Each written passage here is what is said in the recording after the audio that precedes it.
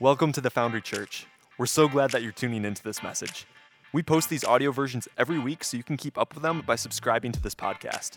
If you're interested in learning more about us as a church, you can visit our website at foundrychurch.net or like us on Facebook by searching our name. That said, here's this week's message in our series called Believe. So there's a well-known Christian author and speaker who talked about his dad who had been in ministry, and he said this: my dad faced all the temptations that other pastors and people face, but here's the thing, he didn't give in. He didn't handle money wrongly. He wasn't abusive or controlling in his leadership. He didn't go out and behave immorally and have, anything broken in his sexual identity or his relationships. Satan couldn't get through the front door, but Satan did find a back door into my dad's life. It was his appetite. He lived a life that was undisciplined in what he ate and how he took care of his body. And he said, my dad died far too young because of an aneurysm, because of his diet. It wasn't terribly wrong what he was doing, but in the end, it cost him the rest of his life in ministry. He was kind of in the prime of his ministry years when that happened. And I want you and I to hold on to that idea today. The idea that though we may do really well with some of the sins that are right out in front, the big ones, right? Don't ever forget that there are things that sneak in the back door of our lives, and they wreak the same havoc as those sins on the outside. They may not be as overt. I would like to invite you, as we get ready to tune our ear back into Scripture, into Revelation chapter 2, and listen to Christ as he speaks through John the Apostle, a word to the 7 churches. Today we talk about the church in Pergamum. To the angel of the church of Pergamum, write. These are the words of him who has the sharp, double-edged sword. I know where you live, where Satan has his throne, yet you remain true to my name. You did not renounce your faith in me, not even in the days of Antipas, my faithful witness, who was put to death in your city where Satan lives. If Jesus ever says the devil lives in your city twice in a verse, you might want to tune in, right? There's a problem with that. Jesus is saying, look, I know what's going on in your city. I know this. And when Jesus is speaking to them, there's an affirmation. I know you remain true to my name. I know that you didn't renounce your faith even when one of the church elders, Antipas, was put to death in your city. Jesus knew how hard it was for them to remain faithful because he knew the city of Pergamum. Pergamum's a Roman city in the empire. It's in modern-day Turkey, and it was a city that was unique because in it had all of the temples of all of the Greek pantheons and some extra gods thrown in. So they weren't the huge temples like the Temple of Diana in Ephesus, not like those huge ones, but there were temples everywhere going throughout Pergamum. They saturated the city. They had a god for every need and every want. Any desire you want to fulfill, there's a God for that. Any need you have, you can make an offering for that. You can look at the Pergamum. Let's just real quick take a glimpse at the different gods. The Pergamum altar, where Zeus, rules on Mount Olympus, where he's the god of power. And if you need power or influence, you go and make an offering to him. There's the god, the temple to Dionysus, who is the god of basically the ancient equivalent to Mardi Gras. He was pleasure, the god of pleasure, wine, and revelry, partying. So imagine what worship there was like. And it's really dark and it's really horrible. There's the temple of Athena, the goddess of wisdom. If you needed clarity on something, you could make a sacrifice to her. Try to get wisdom. Try to get insight. There was the temple of Trajan, the imperial temple, right? This is the imperial religion. Trajan was an emperor of Rome. Caesar is Lord. This would tell people that and affirm your allegiance to the state and to the empire. There was the sanctuary of Hera. She was the goddess of marriage. So it turns out Match.com just didn't happen here. It happened way back in like first century Greece. So you'd be like, I'm having a hard time finding love. Well, here's the breakdown. This is your perfect match. This is the goddess of children. She was the sister and the wife of Zeus. That gets weird. You guys seem good with it, but it's his sister and his wife. So I don't know. You're not okay with that, are you? because we're all about to stop being friends. The sanctuary of Demeter. Demeter was the god of crops. And if you're having too much rain, like last spring, go and make an offering. Too little rain, go and make an offering. Got some corn borers going, go and make an offering. Little tomato blight, go and make an offering. The temple of Demeter. The sanctuary of Asclepius. Where you look at this and you think, okay, what is this? It's actually the ancient Greek version of the hospital. It's where they would go to figure out what was going on, try to get healing or try to figure out what was wrong with them. They would go and try to get a vision of the illness they have. And just because sometimes, things make it stick in your mind, here's what they'd do. They'd give you this drink. You would drink it, pass out. They would lay you on the floor and then open the thing, whatever you have, wherever you keep your snakes, they would open it and the snakes would crawl over you and hopefully give you a vision. Guess what I'm dying of before I get snake treatment, right? I'm just like, well, looks like I'm dead. But that's what they would do. So Asclepius is this weird thing and you think, oh my goodness, how strange. And the visions they would go get from Asclepius would tell them. They would tell them what was wrong with them. And we think, how weird are these pagans? We would never do anything like that in America, would we? Anybody know what that is? It's the staff of Asclepius. Anybody know what else this is? It's the medical symbol in America.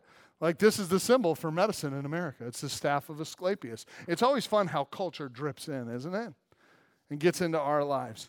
There was the Serapis temple. This is a weird one for them because outside of the Greco-Roman pantheon of gods, there was Serapis. And Serapis is an ancient, thousands of years old Egyptian god. We would know him by the Apis bull. And this is the god that they kind of, they bought him out of Hawk and brought him up to Pergamum. And Serapis was there. And it says, remember in the scripture, you were faithful even when Antipas was put to death. Antipas was put to death, burned alive in front of the Serapis temple in a structure formed around the Apis bull. We see God exerting his lordship over the Apis bull clear back in the Exodus. So rewind the biblical clock 1,400 years. We see God laying out 10 different plagues on the people of Egypt, on the Pharaonic Empire of Egypt. And one of them was to show his lordship over the Apis bull when God struck down what? The cattle of all of Egypt. So we can look at this and realize that there's nothing new under the sun. It's this strange kind of weird pagan culture. And for the church living in that day and age, I would think that with that many temples going on, you would feel like you would glow in the dark as a Christian. To be a monotheistic, a one God person among the pantheon, you would feel strange. Let me paint it this way. I don't like Penn State, the university, but anybody else kind of not like the Nittany Lions? Yeah, you guys are Nittany Lion fans? No, work with me. Some Nittany, okay. So let's imagine this. You go to Penn State. Because you're a Michigan fan. We're just using a college. You can paint it Sparty if you need to. But you go to see Michigan play at Happy Valley in Penn State. You go to watch them play. 110,000 crazed college students and the alumni of Penn State, a small little student section from U of M. You paint your face maize and blue. You get all the colors going. You and a friend go into the stadium. You buy tickets from a scalper. You're looking around the arena and you see your section. Okay, we're over there in 230. And you look at it and then you look right below it. And it is a sea of all white student section of Happy Valley, and you're in L21 right in the middle of it. What do? Like you go in, excuse me, pardon me, go blue, huh? Kind of the hail to the victors. Oh, sorry, What do? Like the camera pans over and it's like, yeah, here we are at Happy, and what are they doing there? And like a news flash pops up. Turns out 2 students died today at Happy Valley. Because standing in the middle of that crowd among the all-white kind of, they do this whiteout thing at Penn State. And standing maize and blue in the middle of that, you would stick right out. You would glow in the dark. That's what it would look like to be in Pergamum as a Christian. You would glow in the dark. And Jesus knows that they have this life of standing out among the crowd. You remain true to my name, even when your leader and your elder is put to death. You did not renounce your faith in me. They kept themselves pure. They didn't go to the temples. They didn't eat the meat sacrificed to idols. They lived on a subculture outside because they were faithful to God. Look how faithful we are. They could have said that to God, and God really would say back in verse 12, I know where you live, and I know Satan lives there too, and you've been faithful. Look how faithful we've been, God. But there is this painful nevertheless, right? It's this moment, and it says, nevertheless, I have a few things against you. There are some among you who hold to the teaching of Balaam, who taught Balak to entice the Israelites to sin by eating meat offered to idols and to commit sexual immorality. Likewise, you also have those who hold to the teaching of the Nicolaitans. Repent, therefore. Otherwise, I will soon come to you, and I will fight against them with a sword in my mouth. Whoever has ears to hear what the Spirit says to the churches, to the one who is victorious. Hold on to that phrase. To the one who is victorious, I will give some of the hidden manna. I will also give that person a white stone with a new name written on it, known only to the one who receives it. So Jesus charges his church to look at something that's going on within them, and he says it's not okay. It's not okay. So in order for us to understand it, what I would like to do is dial the clock back again to about 1,400 years again to the conquest of the land. In the book of Numbers, so you have Genesis, Exodus, Leviticus, Numbers. Those are the first few books of the Bible, the first four in the Bible. And what you have is in the book of Numbers in the Old Testament, you have in chapter 22 the story of Balaam. Balaam is, he's a man witch. He goes and curses people for money. That's kind of what he is. And I know it's weird. I could call him a wizard, but I went man witch, and I like that. So he's this guy who goes and curses. He's a soothsayer. He's a spiritualist. And King Balak hires him to curse the people of Israel because Israel is encamped just beyond the east of the Jordan. They see Jericho, and there's millions of them, and the people, the inhabitants of the land, are afraid. So Balaam goes, he gets on his donkey, and he rides off to get paid to curse the people of Israel. As he's riding, his donkey looks up on the path ahead of him and sees an angel with a flaming sword blocking his path. What donkeys do at that point is like, I'm going to go left, right? And he goes out into a field, and Balaam's like, no, what are you doing? And he climbs off and he grabs him. He's like, it's like pulling him. He's like, stupid donkey, kick him, pulling him on. Donkey's scared to death. Balaam can't see it. Eventually, the donkey and Balaam have a terrible transit time. Eventually, they get into this narrow corridor with stone walls on either side. And as they're walking, the angel stands in front of them again. The donkey, being afraid and trying to get away, pushes up against the stone wall. Well, if you've ever ridden a beast of burden, you know that your legs go over them. And have you ever had that knob on your ankle get hit? Anybody? That's what happens to Balaam, right? He's riding, he's like, oh, donkey, oh! It's smashing his ankle. Like, I've had it where you're like getting ready to golf and you're talking with friends. You're swinging your 9-iron, it's like, click, and it hits your ankle knob, and you're like, I'm going out. That kind of pain, I know women claim childbirth, ankle knob, 9-iron, right? Ankle knob with a 9-iron, that'll drop anyone, just a child in a puddle, right? So he gets ankle knobbed by his donkey. He loses it. He jumps off the donkey with staff in hand, doing what every good PETA activist does. He begins wailing on the donkey. Stupid donkey. Should have killed you. If I had a sword, I would. Whop. And he's just beating the donkey, and the donkey goes, why have you struck me these 3 times? What?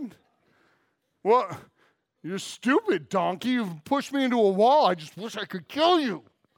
And he ends up saying, look, there's an angel blocking our path, and had I not stopped, you'd be dead. So, it's a proverbial what now of the ancient world, because he's sitting there going, oh, and then God opens his eyes and he sees the angel. And God tells Balaam, you may not curse my people. You may only bless them. Balaam tells this to Balak. He says, I can't curse them.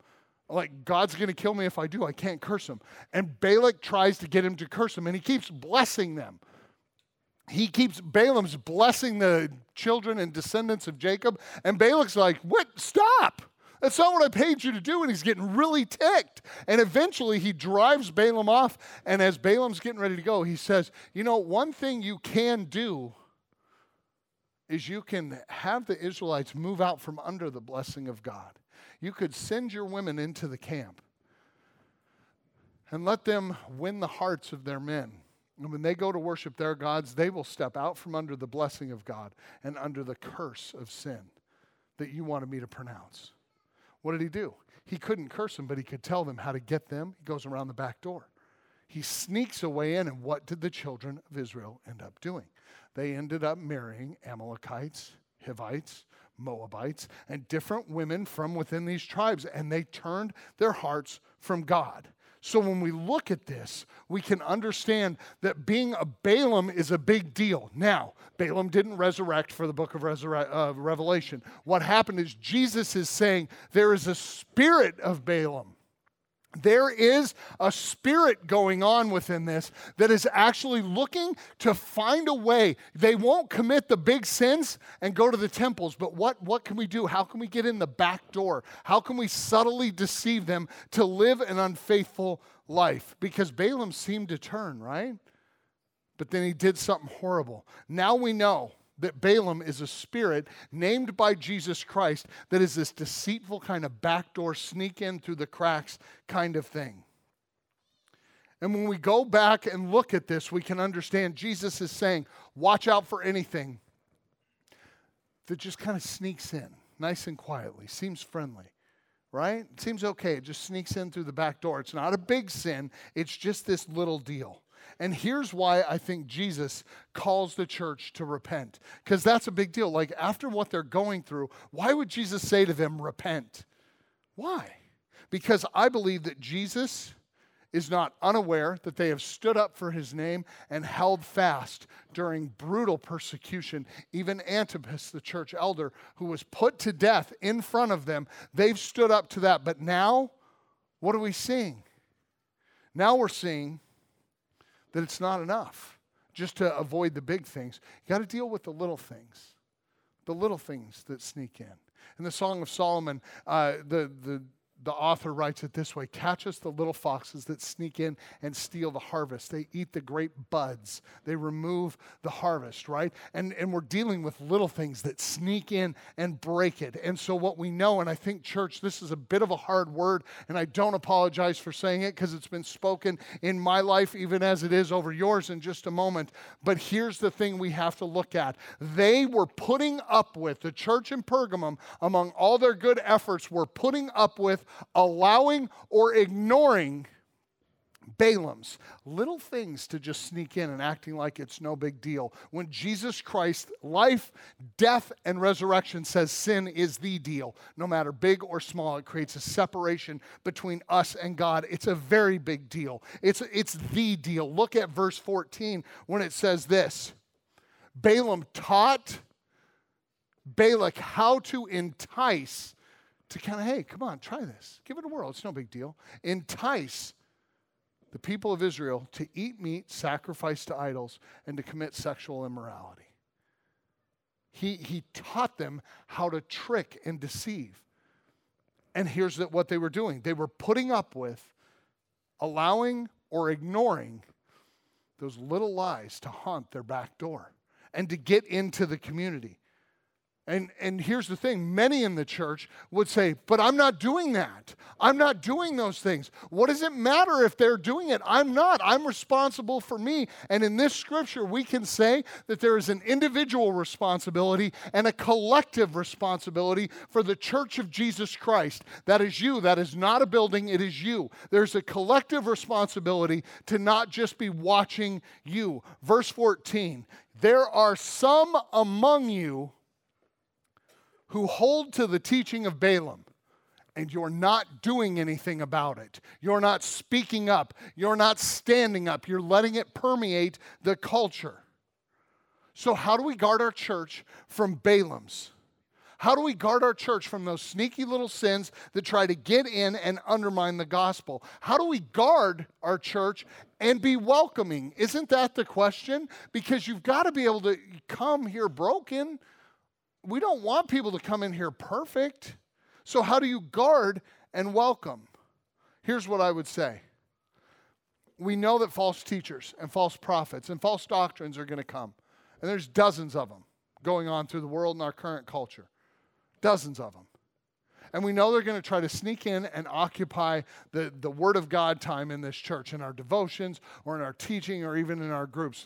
False teachers try to sneak in all the time. We did the series Short and Sweet, and a lot of those short books in the New Testament dealt with false teachers.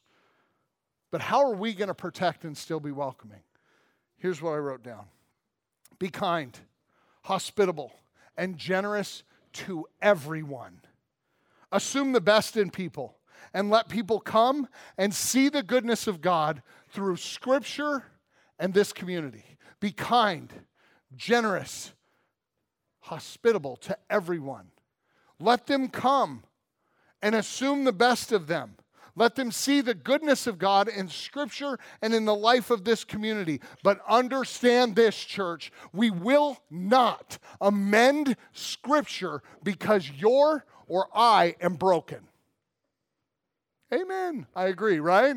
We will not amend Scripture, the gospel, or its claim for our lives to be transformed because we're broken. Well, that's the way God made me. No, God remade you in the image of Christ.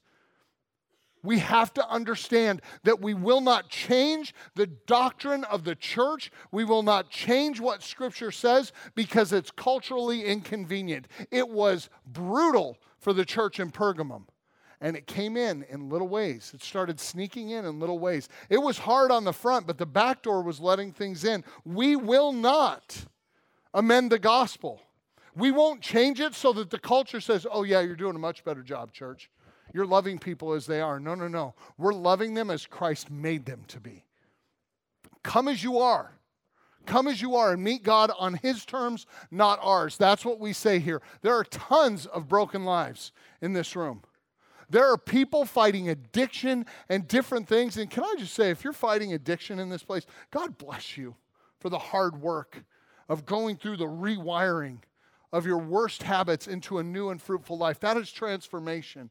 There are people in this building fighting the good fight. And they know, especially addicts know, that the back door, it's the little things that get to you. It's the little things. And when we look at this and understand that we as Christians cannot amend Scripture, we can't make changes in our doctrine or what Scripture says because people don't like it. They're not going to like it. It is inconvenient to be called to take up a cross and follow Jesus Christ in mission. But it's what you and I were called to do, and we are going to have to make a choice.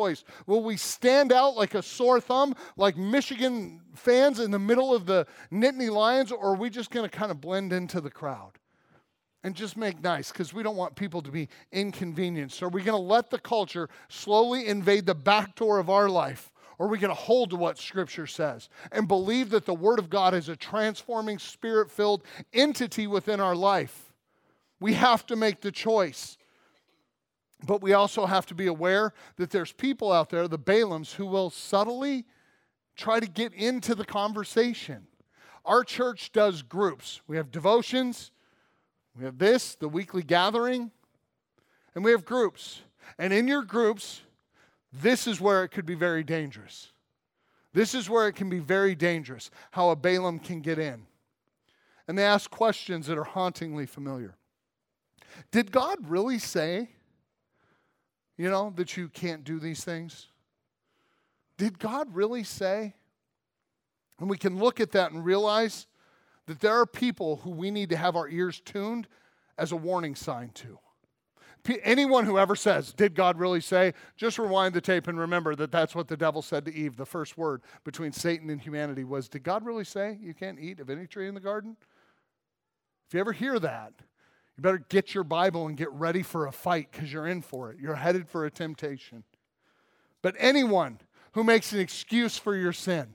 Have you ever had somebody tell you, it's okay, it's just how you are? Anybody else?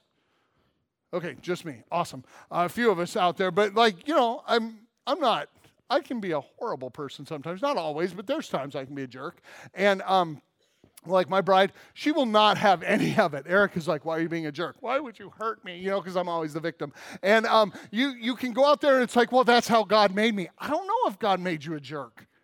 I don't think that's true. I don't think God made you an abrasive, skin remover to the culture. I don't think God made you that. I think God's trying to transform you into the image of Jesus, who would speak a tough word, but he didn't do it without love. Here's what I know to be true. Anybody who endorses your sin, well, that's just how God made you. Run away from them.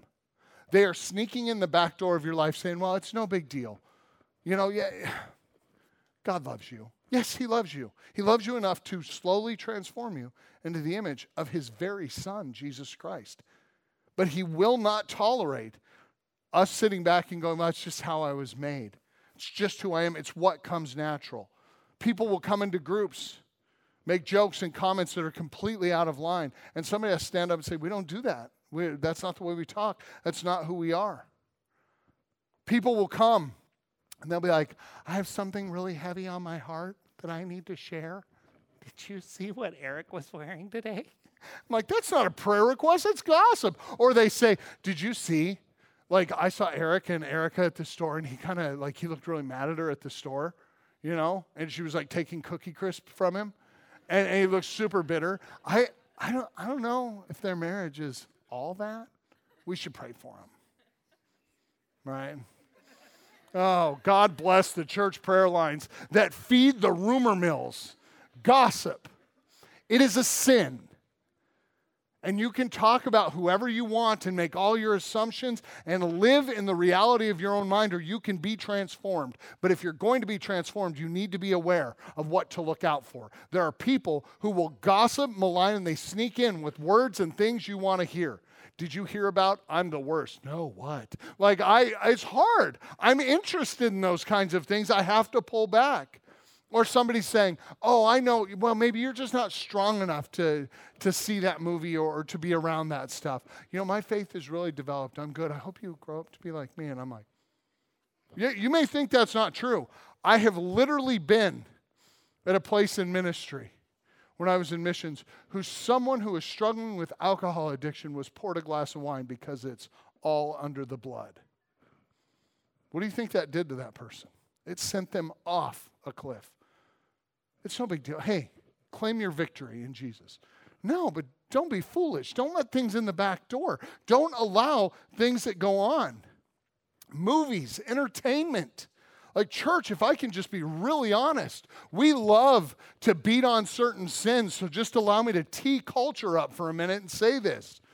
We watch unmitigated violence, brutal violence. We have all these different things against just humans being destroyed and massacred, and we giggle and we laugh. We listen to the misuse and blasphemy of Jesus' name and God's name over and over again in movies because our faith is strong enough not to be affected, or because our soul is calloused and we justify a sin that God doesn't. We better listen to those things that sneak in. What, so I can't see movies now? I don't know. You have to look at your back door and see what God's saying. Just don't ever look to justify the sin or have someone else justify it for you. Actually, what we have to do is we have to listen to the words of Scripture. Repent.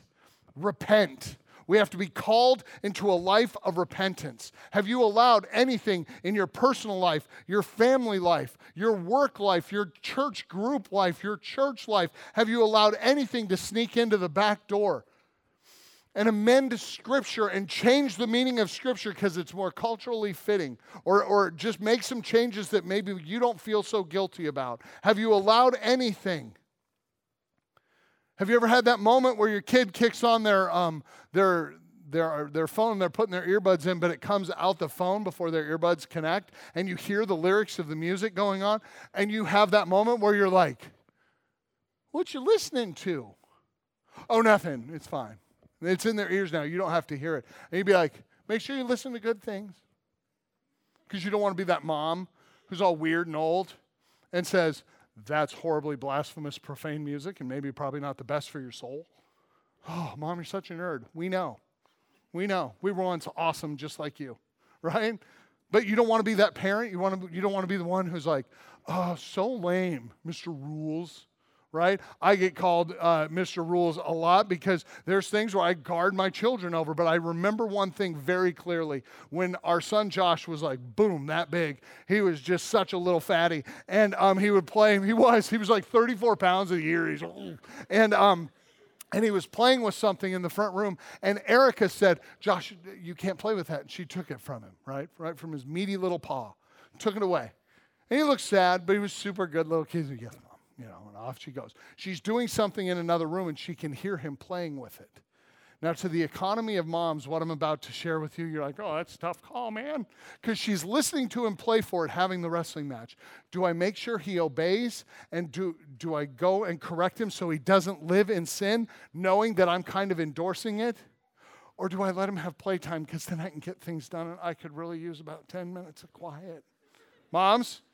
Like you run to the altar, oh my gosh, that's a word for me, right? Like you know this. You know it to be true. The economy of a mom is like, I've got 10 minutes to spare. Who cares if they're playing with something they shouldn't? Maybe, it's okay. I mean, maybe he didn't hear me clearly. I mean, they are toddlers and it's gibberish, right? We can make all kinds of backdoor excuses. And I remember Erica saying it was so hard to go in, take it away and say, I said no. And then she had to play and re-engage him in something else instead of getting done the thing that mattered. We need to look at life and repent for the areas where we are willfully and knowingly sinning against God. Willful, unrepentant sin that has snuck into our lives and we think it's okay. And Jesus says, it is not. Stop. Turn and follow Jesus.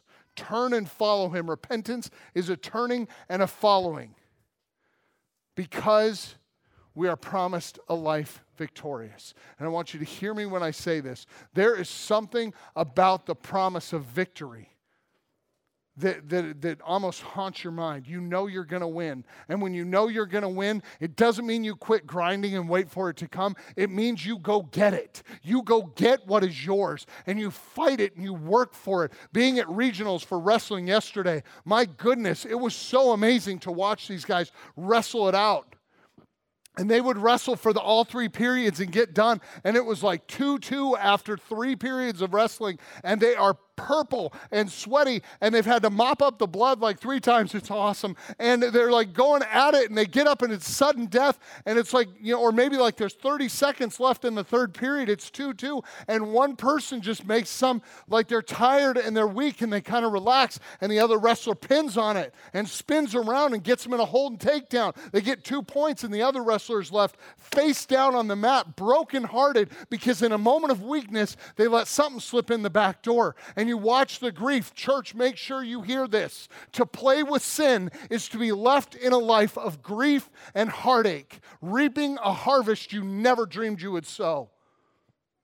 We have to know that we are in a fight. And it's the little things that make the difference. It's the little things, the granular small things. Because in this word, victorious, Jesus is speaking through John a word the church would understand. And here's the word. The Greek athletes who ran in the first Olympics and played in the first Olympics would be given 2 things when they win. They would be given a feast, ticket to the feast. So there would be a feast that is held for the winners of the games. Now, in a world where not everybody gets to eat that much, it's a big deal to go to a feast. They'd be given a ticket to a feast, and they would be given a triumph when they get home. A well done, good and faithful servant. A symbol of their victory would be sent with them, and they would celebrate as they came home. Think of what Jesus promised the people in Pergamum.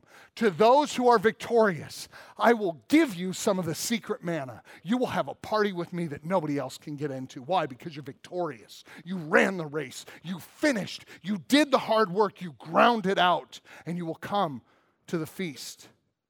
We call it in church the marriage supper of the Lamb, the feast in heaven, the wedding banquet of Christ and the church, his bride. And Jesus is saying, I will invite you to a feast as a member victorious of my church. Go and be victorious. Make the choice. Do the hard thing. Don't let anything in your back door, because along with that feast comes something. In Scripture, it's a little stone with a name written on it that only you can understand. And there's a lot of scholarly debate around it, but here's what it means. He will give you something so valuable, and it's only for you, and it is your triumphal entry into his kingdom. It is the opportunity to take the victorious life, run and won in Christ, and enter into our Master's blessing. Church, hear me. Let's quit playing games with what God says is sin, evil, and wrong, and let's start living a life that does something different. And here's how we do it. We live a life filled with the Holy Spirit that does one unique thing that the world can't imitate. If you live a life in the Word of God, filled with the Spirit of God, out of your life begins to grow love, joy, peace, patience, kindness, goodness, gentleness, faithfulness, and self-control. I would say those are pretty good. That's an abundant life being lived. And you can't manufacture it. You can grow it by being in the Word of God, in the community of God, and in the Scriptures. Get into groups if you're not in them. Get into your devotions in the Word of God. Get into it, because when you begin to live a life of love, joy, peace, patience, kindness, goodness, gentleness, faithfulness, and self-control, the world looks at it and goes, I have none of that. I have none of that, and I have every altar the world says I could need, and I have no love, no joy, no peace, no patience. Where do you get it?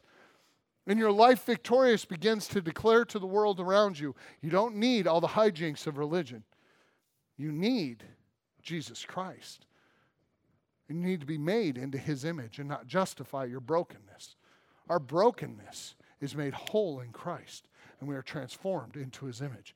My friends, may love, joy, peace, patience, kindness, goodness, gentleness, faithfulness, and self-control, born of the Holy Spirit in your lives, be evident to the world beyond our doors. And we will see them come running to a gospel they understand better because of the life you live. Pray with me.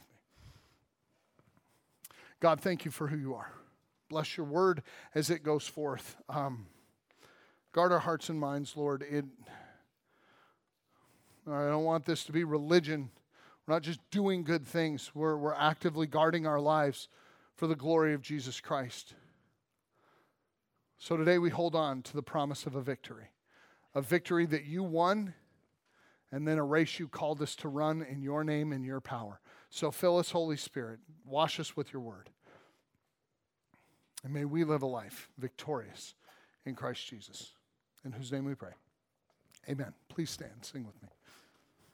I don't know if you caught it in that song, but it says, the triumph of his name will never end. And it's such a Greek understanding. The triumph, the procession, the active procession and giving of gifts of a victor to the world around them. The triumph, it was a Roman thing. Julius Caesar had the biggest one ever in 46 AD. Huge thing. And it says in that song, it says in this scripture, that the triumph of Jesus Christ will never end. Why? Because you and I wrestle and contend daily for the divine compliment. One thing at the end of all of this life I want to hear. Well done, good and faithful servant. And it causes us to look to the back door. The enemy will never stop throwing every temptation in your face, and he will never stop looking for a way into the back door of your life. Fight, church, because you are part of the triumph of Christ, rolling on now for 2,000 years. Let's see what he does next through lives like ours. If you need prayer, come up. Let us pray for you. If you've realized today, well, there's some things going on in the back of my life that need to be dealt with, come up. No perfect people are allowed here, and if you are perfect, God bless you. Go somewhere else. I don't want you here. You mess me up, right? You bother me. It's hard on my soul because God's remaking us. We are broken people being restored and remade. If you need prayer, come receive prayer. Get your devotions on the way out. Get into a group. Feed your life the scriptures and the spirit-filled community of Christ, and let's see that triumph broaden, and the noise of it expand in our community, in our lifetime. Amen? May the Lord bless you. May the Lord keep you.